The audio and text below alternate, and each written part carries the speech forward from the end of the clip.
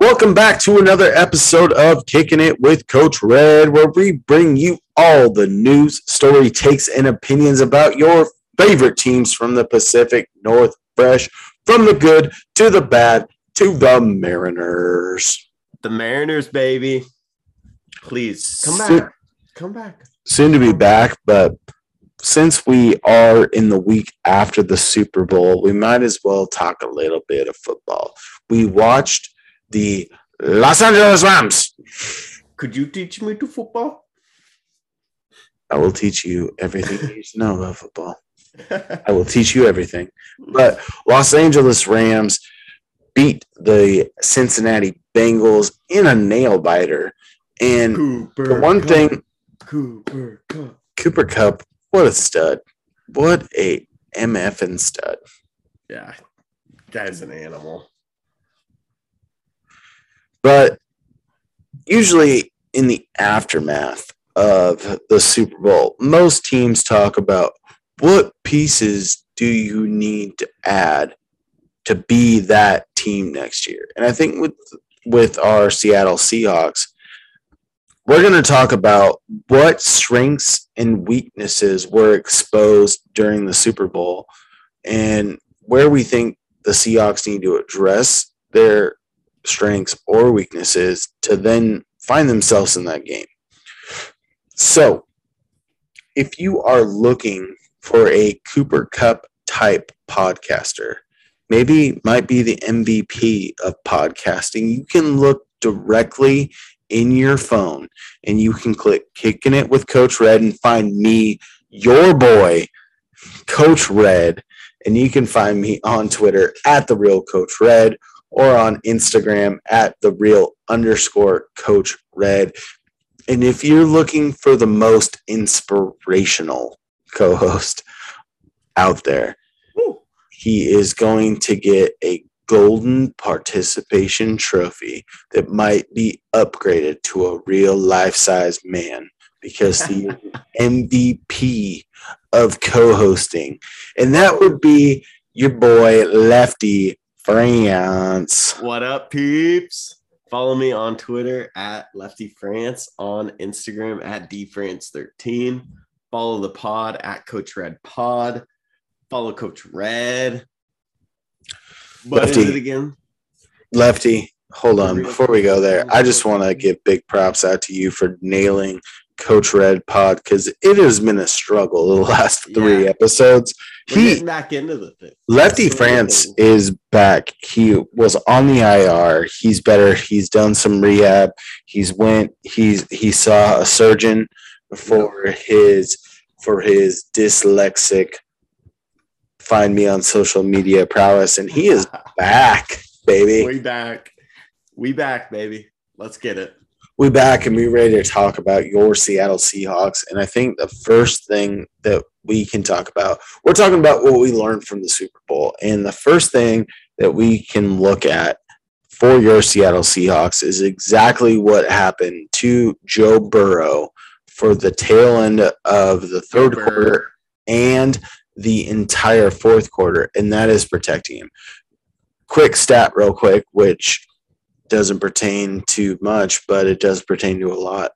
Joe Burrow, granted, played in the wild card game, but Joe Burrow in the playoffs was sacked 20 times. And made the Super Bowl.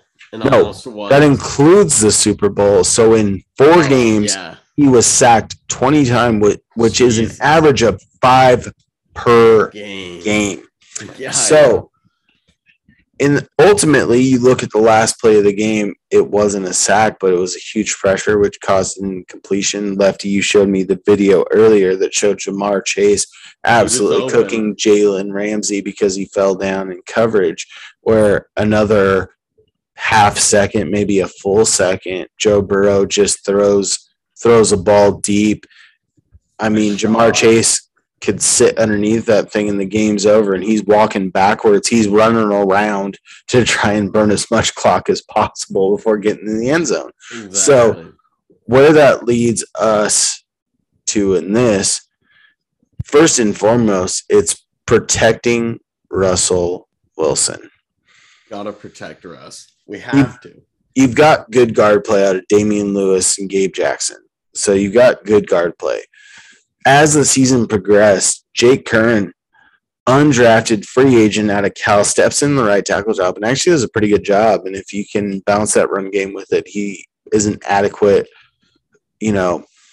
pass blocker.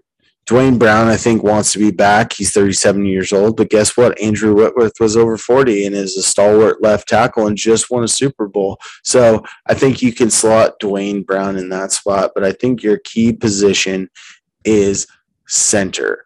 There was a big whiff last year. You could have taken Creed Humphreys at the tail end of the second above D. Eskridge and really solidified that line.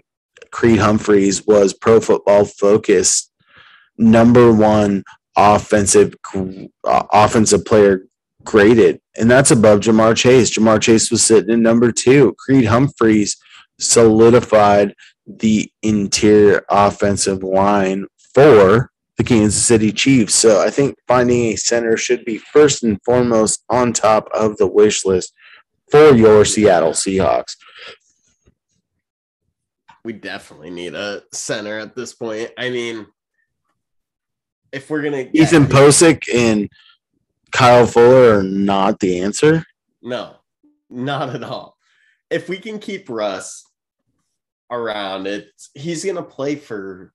I could see him playing till Tom Brady's age, really.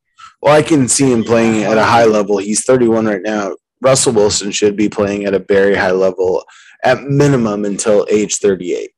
I agree. That's 7 years. 7 years. Which is, it feels like an eternity, honestly. Like he's already been around for a while and still looks great, still plays just about the same, a little bit more passive, pocket presence. Yeah. He's not gonna take off and jet as much as he used to, but yeah. I'm not mad at him for it. Oh, keep him healthy. Well, the other thing too is if you can build a solid pocket around him, everyone wants to talk about undersized Russ, but if you really look at it, second half of the year, 2 years ago, everyone said Russ can't play from the pocket. He got banged up with a knee injury against the Dolphins week 6, week 7, and then really became a pocket quarterback after that. And that was some of the best games he had of his career. He ultimately is a phenomenal pocket quarterback that gives you that extra burst when he gets outside of the pocket. And I think that if you can build an offense and you can create a pocket around him, I think that's huge for his game and his confidence. When you look at him busting the pocket, you will see the holding penalties coming because offensive tackles aren't necessarily expecting him to break the pocket. The defensive player can see what's going on behind the offensive line. That's where you see the holding penalties come into play. So I think that if you can get Russ more in the pocket, I think that not only benefits the Seahawks as a whole, but benefits Russell Wilson's longevity in the league and really helps build the confidence in his wide receivers because they know if you got a 3, 5, 7-step drop, they know where they need to be and they don't have to play schoolyard ball. And granted, DK Metcalf and Tyler Lockett could play schoolyard ball with the best of it, especially Tyler Lockett. Him and Wilson are like him and Doug Baldwin, just such on the same page when he breaks the pocket. Yeah. But if you can sit Russ in the pocket, that's where you can cook. Like, hey, at that point, he's more like a hibachi chef. He's like, hey, you want me to make the heart-shaped rice? You want me to flip the shrimp tail in your pocket? I got you, boo. You'll see what happened against the Colts when he threw a 65-yard bomb to Lockett. It had so much time to throw, 6-7 yard drop and just steps up and just guns it. It'll be great if we can protect him and give him that time for sure.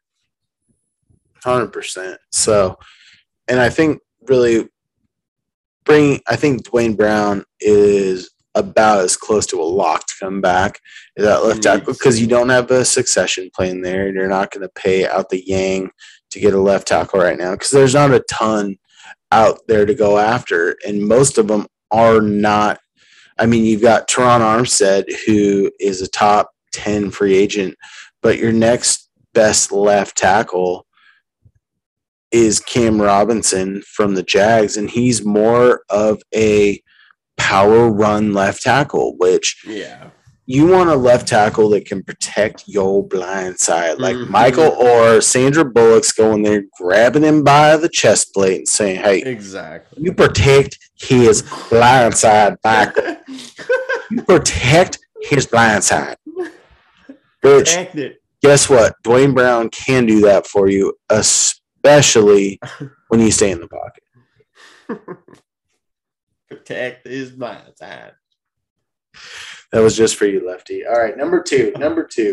Another thing we learned from the Super Bowl is, all right, look at the Rams. They have Jalen Ramsey, who is an elite corner, and then their other corner was Troy. I don't even know who their second corner was. That's the namesake.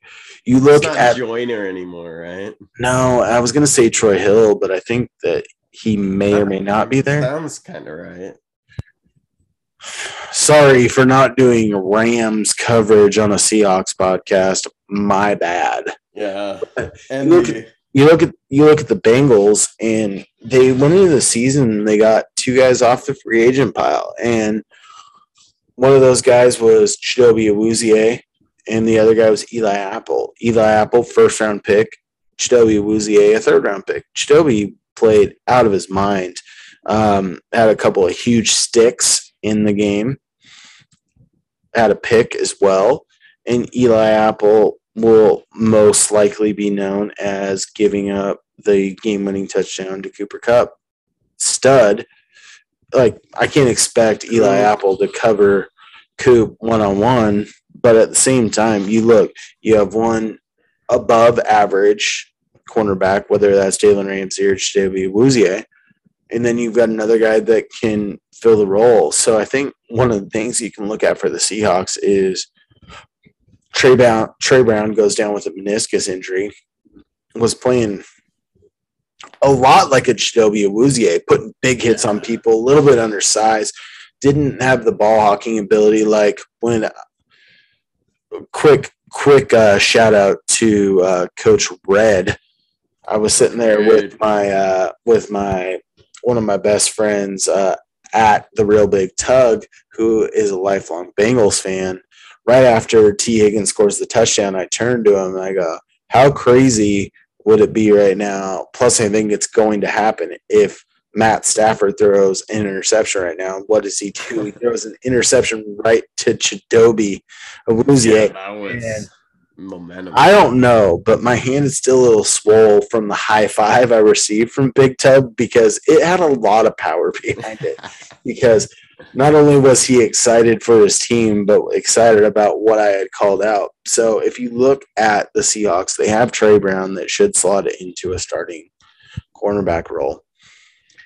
You look at – I was looking at ESPN earlier today, and they said, Carlton Davis, which is a stud cornerback for the Tampa Bay Buccaneers, is a perfect fit for the Seahawks. For me, I don't think so. I would much prefer bringing DJ Reed back at a lower contract because I think if you have that combination with Trey Brown and DJ Reed, it gives you so much position versatility to run zone versus man. Or take a look at some other guys like Chidobe was a third-round pick who me and Big Tub, the year he was drafted, was slotting him in early in the second round. Do you want to go get an established veteran like a J.C. Jackson who should be getting some big numbers because the dude has had more interceptions in the last 2 years than anyone in the league?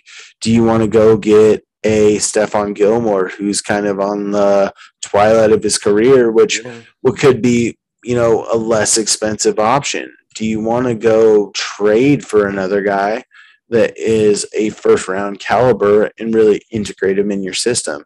But if you can pair a Trey Brown with I wouldn't even say an elite. If you pair him with an above average corner, I think that really elevates your status to the same level that you saw the teams in the Super Bowl play this last weekend.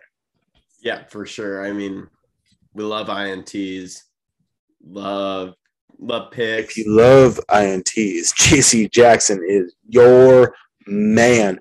The dude has had 15 picks in the last 2 years.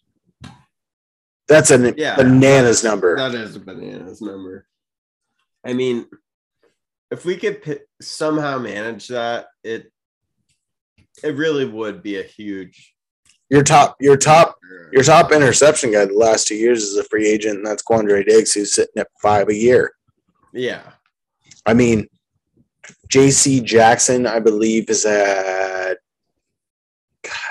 I'm pulling stats out. I'm pulling some fix your franchise stats and stats off the top of my head. But I think that J.C. Jackson had 9 picks last year and 7 picks this year. So that's 16 in 2 years. That's a third more than Quandre Diggs, who's a safety, who you don't anticipate your safety being your team leader in picks. Exactly. I mean, just bring JC here. Or bring DJ Reed back. Bring that scheme versatility. Yeah. Big shout out to Coach Red Pod for talking about Ed Donatel for way too long when he wasn't even going to be on the staff. What a bunch of scrubs. Donatel. But Sean Desai comes on as the associate head coach, who's a Vic Fangio guy.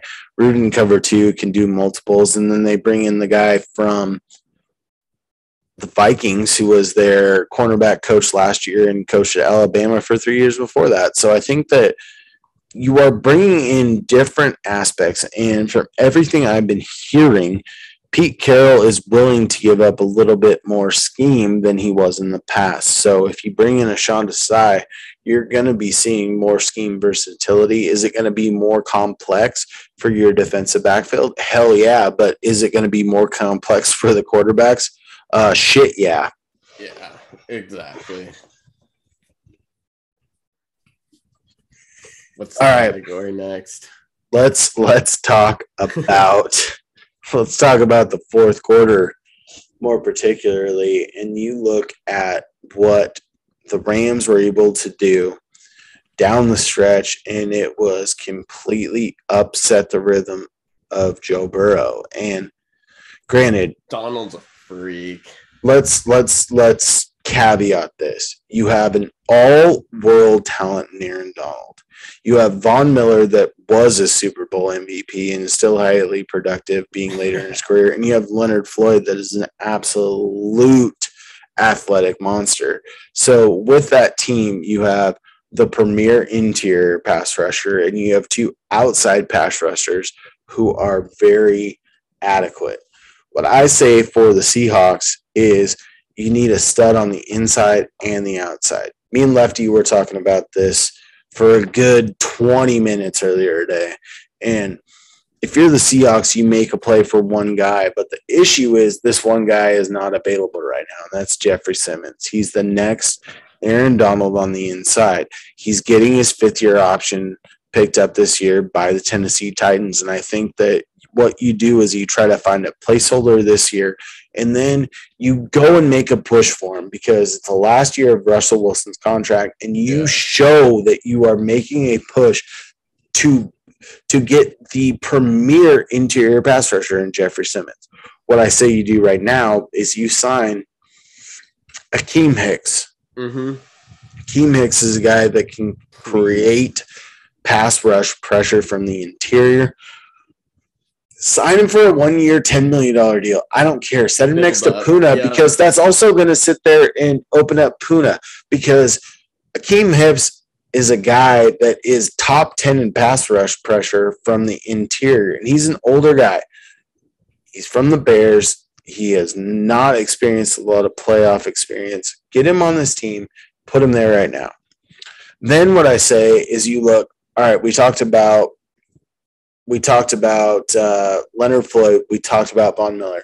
You know who we didn't talk about? Trey Hendrickson. Trey Hendrickson for the Bengals is super good. So what should you do? You need to get established pass rushers from the outside. And when you look at this current Seahawks team, you have currently on the roster LJ Collier, Alton Robinson, Darrell Taylor, Benson Mayowa, and Kerry Hyder. What I say you do here is you cut Benson Mayowa and Kerry Hyder, get the cap savings on that. If you can bring Carlos Dunlap back on a I think he came in at about $7 or $8 million a year. If you can bring him in at 4 to 5, I think that you bring him back. But what you do is you go get a top flight pass rusher, whether that's a trade for Chandler Jones, if you could do it and extend him, whether that means going after like a Harold Landry from Tennessee. Okay. I think that is also another good thing. You know, you want to give your young guys play because I think Darrell Taylor, especially early in the year, is great. But if you can add some interior pass rush and put a bona fide pass rush on the other side, the one-on-ones for a guy like Darrell Taylor, you know, increases exponentially. It really does, yeah. And that's just more pressure. It is like a decoy, honestly. Like you're just baiting guys over that way to have Darrell Taylor come from the other. I really like that. I mean, Darrell Taylor did get hurt, and had a great season, really. And or the other thing I say is you go after some guys that are first or second round talents that never fit the billing at their current squad. So a guy that I really target that is an athletic freak that the Saints traded their own first round pick in one draft and then the first round for the next year is a Marcus Davenport, a guy out of a small school, UTSA. In 4 years, he's sitting at 19 and a half sacks. So you're sitting there looking at a guy who's averaged, you know, just under 5 sacks a year. Maybe a change of scenery is good for those guys. Or, you know, a guy that I was championing for the Seahawks last year that I think ended up going to Las Vegas is a Solomon Thomas. Or maybe, just maybe, you throw a late round pick at the Las Vegas Raiders and go get a Cleveland Farrell. Because Cleveland Farrell is not getting reps behind Max Crosby and Yannick Ngakoue when they made that signing for him. You know, Max Crosby ends up being a Pro Bowler, and Yannick Ngakoue is a bona fide stud and has proved himself in the league. So maybe you go after some of those guys that you might pick them off the trash heap of another team, and they really flourish with the Seahawks. It's not something that's out of the norm. You look at so many teams like Shaq Barrett had been cut, or not cut, but basically underperformed and signed a minimum deal with the Bucks, and then comes out and has like 16 sacks in 1 year, and then they franchise tag him. Like, it is crazy. Find lightning in a bottle. Lightning in a bottle. Yeah, Marcus Davenport would be lightning in a bottle. Sign him. Like, all right, he is underperformed for the Saints for his draft position. You sign him to a 1 year, $6 million deal as a prove it deal, or hell, go get Jadeveon Clowney back and sign him to a 1 year, $6 million. He played adequately across from Myles Garrett. Or, you know, if you want to spend some bank, let's talk about a guy. No, Lefty, I'm sorry that I only brought up Chandler Jones as a stud. I'm going to bring up another guy that is also somewhat of a stud, and I think is overlooked by the NFL as a whole. And this is going to blow your GD mind right now. So it's a guy that averages about 8 to 9 sacks a year and has for his entire career. And it's Emmanuel Ogbah from the Miami Dolphins. 9 sacks last year. They bring in a Jalen Phillips as a first-round pick. There might not be the cap space to keep him. Like, that's a guy that could sit there and anchor one side of your line. You could put Darrell Taylor. You can rotate in the LJ Colliers, the Alton Robinsons of the world, and really amplify up this pass rush. Like, let's just keep rotating high-level players and go get the quarterback. Get him. Sack the quarterback. That's a sack lunch. No. Cheeseburger Eddie. Hot route.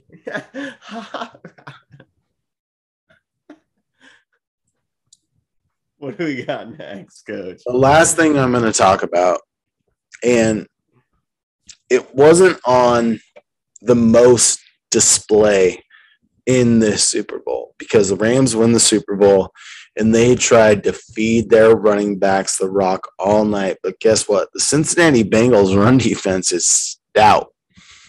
When you look at when Cincinnati was really moving the ball, they were able to get chunk yards out of Joe Mixon, Pirine. Jojo. I mean, you look at it when they were rolling, early in the game and early in the third quarter, Joe Mixon was getting chunks at 5 to 10 yards a pop. And I think that this really plays into the Pete Carroll mindset where I wrote down run game equals championships. Did it calculate this year for the Rams? No, because the run game was not good. It didn't do it. But guess what? They have the Offensive Player of the Year. They have the Super Bowl MVP in Cooper Kupp. Yakima Zone, Eastern Zone, our own. I'm from Yakima. Lefty went to Eastern. Cooper Kupp, we love him. He's a boss. We love him. Hopefully, he can get on an interview with us. Lefty, Coop. Not pointing fingers, but no. Running games win championships because you look at the Seahawks in the first half of the year. They were not running the ball effectively. You had Chris Carson that got banged up. Rashard Penny was not healthy. I think that Rashard Penny is a key re-sign candidate for them. And even if you keep Chris Carson 1-2 punch, it gives you a different look to your offense. And Rashard Penny absolutely killed it. He outpaced every single running back the last 5 weeks of the season. It was like Rashard Penny's total yards and Rashard Penny's yards after contact were 1 and 2 in the NFL the last 5 weeks of the season. Oh my God. So if you can establish a run game, and the big thing for the Seahawks is their defense was on the field too much early in the season. So when you can establish that run game, your defense is more rested. And the one thing that I beg and plead, Shane Waldron. Beg of you. Shane Waldron, please listen to this episode. I know that it's not the most concise episode that we've ever had, but Shane, learn how to run a screen game with your running backs. Samaje Perine in the game against the Chiefs busts off a 40-yard screen pass straight to the end zone. The Seahawks average on a screen game is -2 yards. It's absolutely terrible. Yeah, it's the worst in the NFL. It's the worst in the NFL. So what I want an increased screen game, but what I want to have happen is keep your defense off the field. Yeah. Get them some rest. Get them some play. If that's with Chris Carson, if it's with Rashard Penny, it's all good. Be able to average about 100 yards a game because typically that's not happening on 2 to 3 runs. That's 20 runs. It extends drives and keeps your defense rested. And I think that when you really look at it, when it got to the point where the Bengals started passing and went away from Joe Mixon is where the tide started turning. Yeah. For sure. Oh, the Seahawks. So close, yet so far away. But, hey, if you look at the bright side. We love them. If you look at the bright side, you're looking at it. They got to play the AFC East, which isn't great, and then they play the NFC something, whatever. But luckily with the Seahawks, they're in a place they haven't been in a long time. So they're playing a fourth place schedule. So they're playing the fourth place team from every team in every division, which, I mean, at least all the NFC teams and then one AFC team. So they're sitting in a spot where you're looking at them and I wouldn't say necessarily worst to first, but I'm saying worst to first, baby. What's up? Let's go. Russell Wilson, the defensive pieces, the high-end talent they have, their wide receiver weapons are out of control. They're ready to make that jump. And we talked about this earlier. I mean, the Rams were a team, and Sean McVay, unfortunately, has owned Pete Carroll. Like, they have players at key positions that disrupt the Seahawks' worst positions. So this year, the Rams were 2-0 against the Seahawks. Hey, Lefty, who played in the NFC Championship game against the Rams? The Niners. The Niners were 0-2 against the Seahawks. Yeah. And Kyle Shanahan, in his whole career, has won 3 games against the Seahawks. And he's been there for 5 years. So when you look at playoffs and all this, blah, blah, blah, I don't know all the statistics. I did not write that down. But if you've been there for 5 years, that's at least 10 games. You've won 3 games. So you are 3-7 against Pete Carroll. That's not good for you. Ouch. And then you look at the Cardinals. The Cardinals were a playoff team. They were at the top of the league for a while. Kyler Murray's putting everything off their social media. Guess what? The game, as long as Colt McCoy doesn't start against the Seahawks, they might have won 2 of those games because Colt McCoy is Seahawks kryptonite. But in the last game of the season, the Seahawks absolutely mollywopped the Cardinals.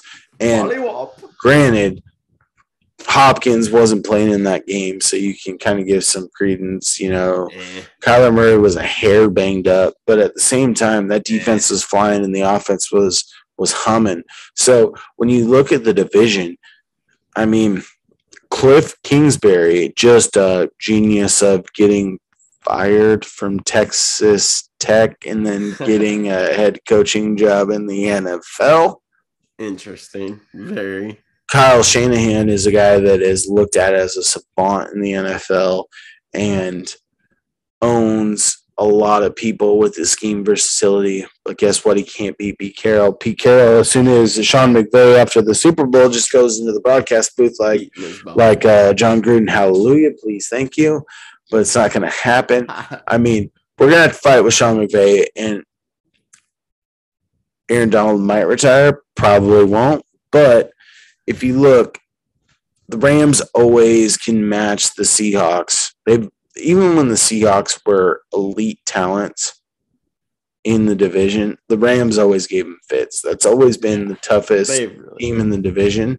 But I feel like going forward, when you look at the schedule that the Seahawks are going to have going forward and facing all the fourth-place teams in the NFC, they should have a very good spot of making the playoffs. And if they make some of the adjustments that we talked about tonight, they're going to be in a spot to be playing in the Super Bowl again. Like, they played back-to-back. The first one was just elation. I just sat back and relaxed. There was safety at the beginning. They scored a touchdown. I'm just sitting back. Percy Harvin just sits there, takes the opening kick back. In the second half, I'm feeling great. The next year, I'm sitting there more stressed, more engaged. Legitimately, I sat there after the interception at the goal line. I put my hands in my face for 5 minutes. I did not look up. I looked at my girlfriend and said, hey, it's time to go home. It's time. It was the most dejected that I have felt, and I feel that because one of my best friends at The Real Big Tug, huge Bengals fan, give him some love out there because not only is he a Bengals fan, but he is a guy that will root for all teams. By root for all teams, like we'll talk about all teams on another podcast called Fix Your Franchise. Might as well check that shit out too. Hosted by me, your boy, at The Real Coach Rad. But he's a guy that we are both very realistic about where our teams are at. And that's what I hope that you guys get from this is when we sit here and we talk about the Seahawks, we're not mega fan that sits there. It's like DK Metcalf can own anyone in the league, and he's gonna get 15,000 yards this year. And Russell Wilson is the best thing that ever happened to the NFL. That's not us. That's not us. Do we look through the lens with optimism and realistic opportunities and a little bit further? Yeah, we might. But guess what? That's why you tune in, because we are your favorite podcast from the Pacific North Fresh, and we break down all those teams that you love, left and right. Yes, sir. Right for me, left for my boy Lefty France. So, Lefty France, I mean, I already led you into it. Might as well tell them where you can find you. Follow me on Twitter at Lefty France, on Instagram at DFrance13. Where are they following you at, Coach? On Twitter at The Real Coach Red. Or, hey, if you want to go see some pics, you can just funnel over to Instagram at The Real _Coach Red. Or if you want to follow some stuff here in the future, better than it was in the past from both of us, you can follow us on the podcast page at Coach Red Pod. And as we always say, for all of our fans, from Omak to Chihuahua to Blaine, if you're listening to us in the Pen and Walla Walla, we got you too. But we cover all of Washington. And as always, we want you guys to stay fresh. Stay fresh, peeps. Peace.